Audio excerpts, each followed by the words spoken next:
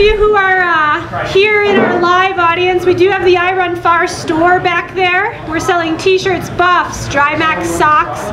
Take a sticker as you leave, of course.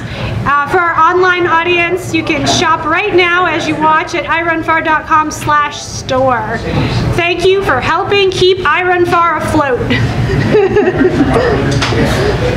Okay. Let's do it. All right. Okay, so we're back again with Nebraska's own Kaci Lickteig. This is 5 years in a row for you. Yes. You're the 2015 champion of the race. 2016 champion of the race. We spoke to Stephanie Violet this morning, and I asked her the same question.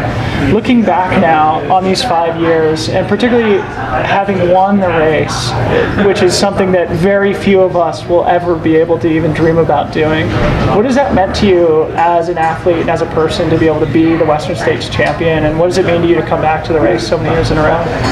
Definitely this race has become part of who I am as a person. I just, the community and everything about it, and so I just want to keep coming back and experiencing it and seeing all the new people that are coming and them getting the chance to run this race. So it's been a really life-changing moment. Good. So, if the live audience doesn't know, that's Andy Jones Wilkins. If the online, I'm sure the online audience heard AJW's arrival here.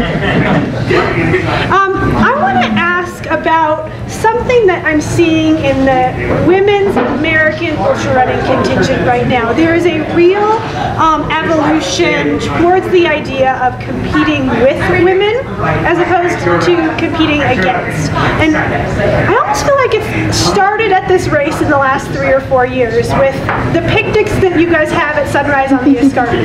Can you talk about your Sunrise dates, and can you talk about what's going on with women's American ultra running in that spirit right now?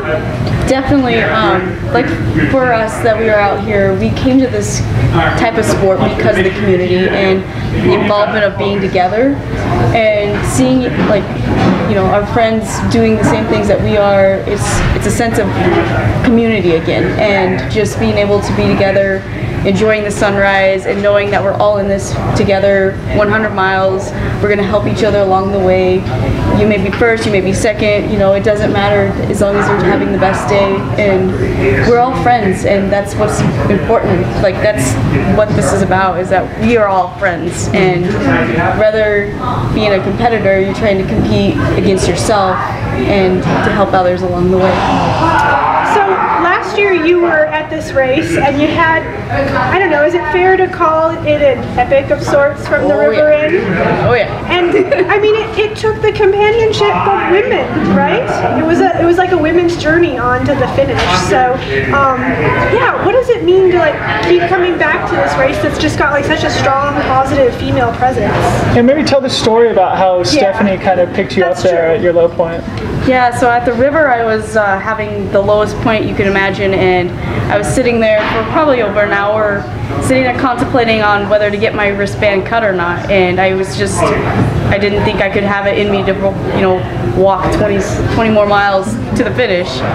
And so I had my own pity party, and I sat there and thought about it more and more and more. And Stephanie Case, if you haven't heard of her, she's an amazing runner, an amazing person. She come in and sat down, and she started just chatting along.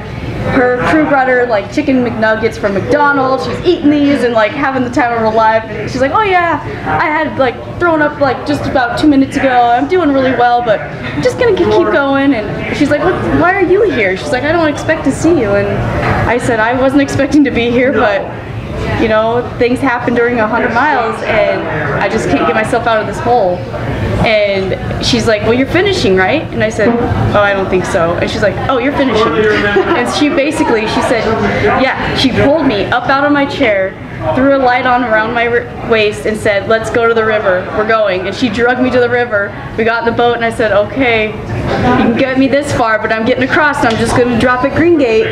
And then I started going, and she picked my spirits up. Everybody else around there was, and I got across the river, and I said, okay, Miguel, we're finishing this. And Miguel's my pacer, and that's what happened. If it wasn't for her and her bringing me out of that really deep hole I had dug myself in, I wouldn't have finished. So the sense of community and something I will never forget. Awesome. Sorry, we're just trying to tell AJW. We're trying to tell AJW to shut up from the front of the room. If somebody could please take care of that, please. Well, not to go from one difficult experience to another, but shortly after UTMB last year, I think you had a pretty serious injury. And I'm not entirely sure what it was, but maybe if you could sort of walk us through what your injury was and how your progression has been to recover and heal from that, and how your body's feeling now leading up to Western States. Sure. So after UTMB, I did the mistake of not recovering well, and I ended up running too much, too soon, right afterwards. And I was running a race. I ended up, the last half mile of the race, having a stress fracture, and ended up not knowing it right away, but it ended up making me debilitated basically for the next several months. So that was in October. Like crutches debilitated. Yeah. You couldn't do anything. No, for 4 weeks I was supposed to be non-weight bearing, and it literally happened on October 22nd. November 22nd, I got the email from Ultra Tour about getting into Western States. And so here I am, unable to even walk and using crutches still, thinking, oh my gosh, I have to go back to that race. This is the race of my life. Like, I love this race so much. So I knew right then that I was going to dedicate my complete fall, winter, everything to getting recovered, and I was not going to have anything going to, set me back. And so I went through physical therapy. I did so much cross training and lifting weights and everything just to be able to get to this start line. And today I can say I'm 100% healthy, and I'm super happy.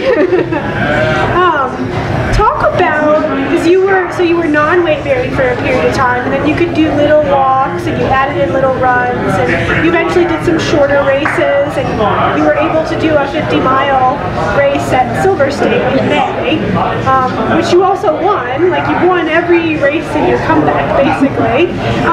Talk about the process of adding in miles and training, going from 0 to 100, literally.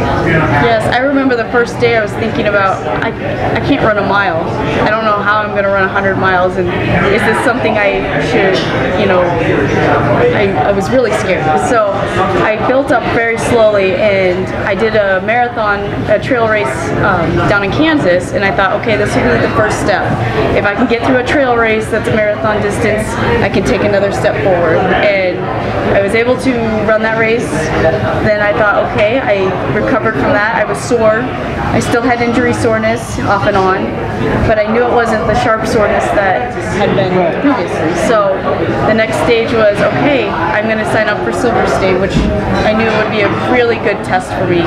And if I could finish that, I knew I could run 100 miles. And thankfully, my body was healthy, and it went really well, and I was really happy, and had continued on then since then, and just taking slow steps to get there. But I've not had a setback. Well, it's good that you're a physical therapist and you were able to keep yourself in check and be intelligent in your comeback.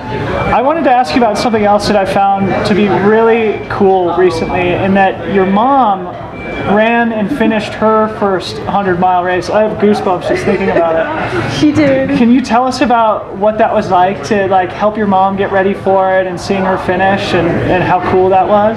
That's going to be one of the most amazing experiences I've ever had.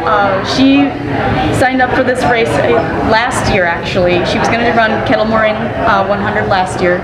My grandma had her bout of cancer, and so she wasn't able to train for it. So this year we decided that would be her goal race. race, and she asked me to pace her the last 37 miles of it, and so it was phenomenal to see her get there.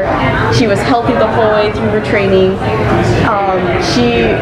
She ran the race. I got to pace her. She had the most positive attitude, and she would get to these lows and she'd be like, I'm not quitting, I'm gonna finish. And just the remarkable experience to have with your mother like that is something I will never forget and I will always cherish. And she is already thinking of her next 100. So Of course. she's excited. Of course. Is she going to be here this weekend? No, she can't okay. be, but she would love to be. She'll be watching I Run Far, I'm sure. Yeah. And to all those out there, she stopped smoking at age of 40, picked up running. She ran, like 1 to 2 miles at a time, and now she's 56, first 100. So it's out there for everyone that you can do this at any age in your life. Ultras are for everybody, literally. Yes. Well, that's a great lesson and a great place to end. So give it up for the 2016 champion, Kaci Lickteig.